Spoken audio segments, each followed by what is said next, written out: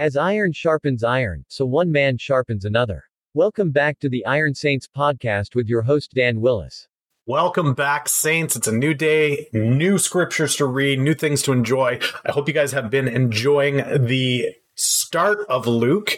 I swear we're going to get out of chapter 1 here eventually. For those of you that are new to the podcast, welcome.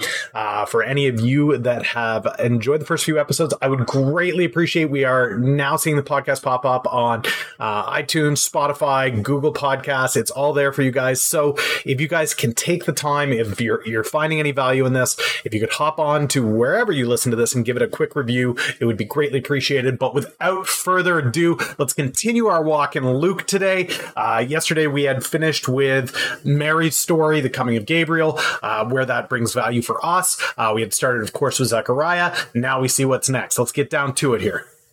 All right, guys, so we pick back up starting Luke chapter 1, verse 39. Luke 1, verse 39. Again, guys, I am always reading from the ESV, but you are welcome to follow along if you'd like in whatever translation you prefer.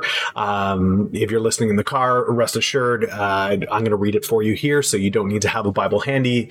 You'll always have the scripture available to you before we break it down. So, in those days, Mary arose and went with haste into the hill country to a town in Judah, and she entered the house of Zechariah and greeted Elizabeth. And when Elizabeth heard the greeting of Mary, the baby leapt in her womb, and Elizabeth was filled with the Holy Spirit. She exclaimed with a loud cry, "Blessed are you among women, and blessed is the fruit of your womb. And why is this granted to me that the mother of my Lord should come to me? For behold, when the sound of your greeting came to my ears, the baby in my womb leapt for joy, and blessed is she who believed that there would be a fulfillment of what was spoken to her from the Lord." And Mary said, "My soul magnifies the Lord. My spirit rejoices in God my Savior. He has looked on the humble estate of his servant. For behold, from now on, all generations will call me blessed. For he who is mighty has done great things for me, and holy is his name. His mercy is for those who fear him, from generation to generation. He has shown strength with his arm. He has scattered the proud in the thoughts of their hearts. He has brought down the mighty from their thrones and exalted those of humble estate. He's filled the hungry with good things, and the rich he has sent away empty. He has helped his servant Israel in remembrance of his mercy, as he spoke to our fathers, to Abraham, and to his offspring forever." And Mary remained with her about 3 months and returned home. So first off here, guys, we are continuing this journey with Mary and Elizabeth. There's no male characters in this. And oftentimes I find that as men, we kind of disconnect a little bit when it's all about something that's not directly tied to us. Unfortunately, we miss out on a lot of the blessings that we can pull from the word when we do that.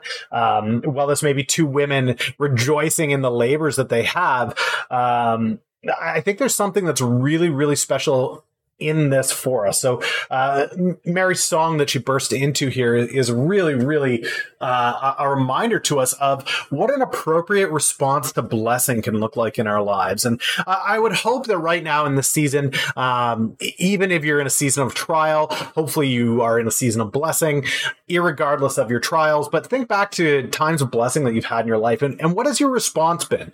I find so often, like we see with Zechariah, we ask the Lord so long for a blessing to come into our lives. We ask for some kind of a sign or some kind of a testimony to God in our life, showing that he's with us, he's for us. We may have been asking for health or something in the world. But oftentimes, once we receive that thing, the blessings and the need for the Lord seem to dwindle a little bit. We see the focus of need overtaken by that fulfillment. And it's not bad to enjoy the blessings that the Lord gives us, but I think what we see here is the more genuine, more true response that the Lord is looking for when blessed. It's not that difficult to imagine ourselves in a position where we've received Christ. This is something that, while Mary is literally physically receiving the body of Christ, we ourselves have gone through the journey. Daily we take up our cross. Daily Christ is there with us and for us. How have you rejoiced today? How have you celebrated that love, that passion, that commitment from the Lord? How have you celebrated your salvation and grace today? I really want you to take a moment and wrestle through that as we head to the end here. I really want to emphasize, guys, even in the hardest times, even in the darkest moments, Paul in jail, Daniel in the lion's den, Job at the end of his wits, there's always time to praise the Lord. There's always time to be thankful for those blessings that he has shown you. And I challenge you today, if you're going through a season of trial, do that. Go back. Consider the blessings that the Lord has given you in your life. Consider the times that he has shown up. And rejoice. Rejoice that the Lord has not abandoned you, that he's with you now, even in your trials. If you're in a season of plenty, don't take it for granted. Rejoice. Wake up. Rejoice and be blessed. Rejoice and sing praise. Rejoice and thank him in prayer, in his word. Take the time. Rejoice today. Lord, thank you so much for the Iron Saints, for the men that are picking up this podcast and listening to it. I pray that as they get ready to head into their day, as they are sharpening themselves and preparing for the world around them, that they would see the blessings that you have and they would rejoice, Lord.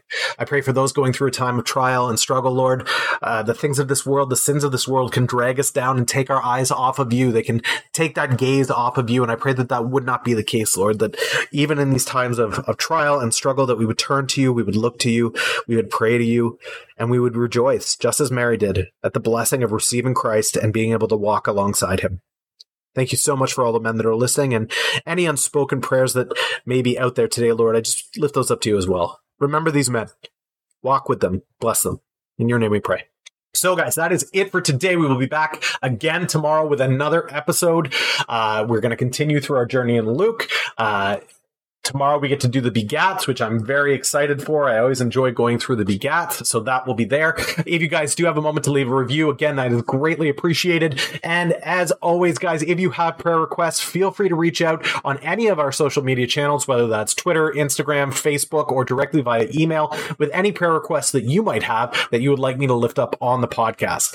As always, that will be done with an air of anonymity. It will always be a pseudonym or a first name only that I use as I lift up your prayer requests. But if that's something that interests you, please don't hesitate to reach out on social or via email, and I would be more than happy to do that. Have an amazing day, guys. I look forward to continuing tomorrow with another excerpt from Luke. Thank you for listening to the Iron Saints podcast. If you are looking to share your prayer requests, check the description for social media or email to contact the show. Blessings on you all until next time.